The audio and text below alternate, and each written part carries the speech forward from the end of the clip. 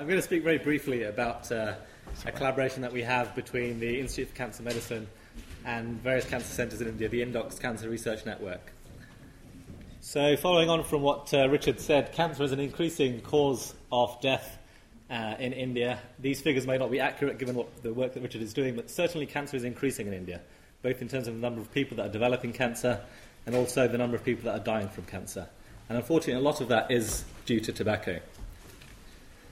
Indox was established in 2005, as I said, a collaboration between the Institute of Cancer Medicine in Oxford, particularly Professor David Kerr, and 12 leading cancer centres in India.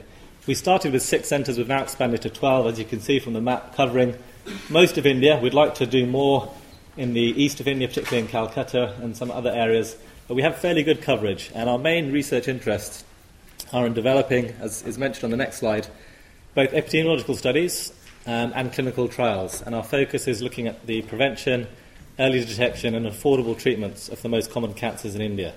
So most of our research is focused on trying to find treatments for those cancers which, for example, are either more common in India or are increasing in India.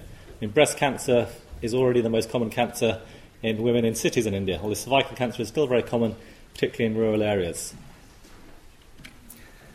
Another important part of our collaboration has been training, and over the last 6 years we've managed to bring over about 100 researchers, mainly young people from India, to take part in courses both in Oxford and in India.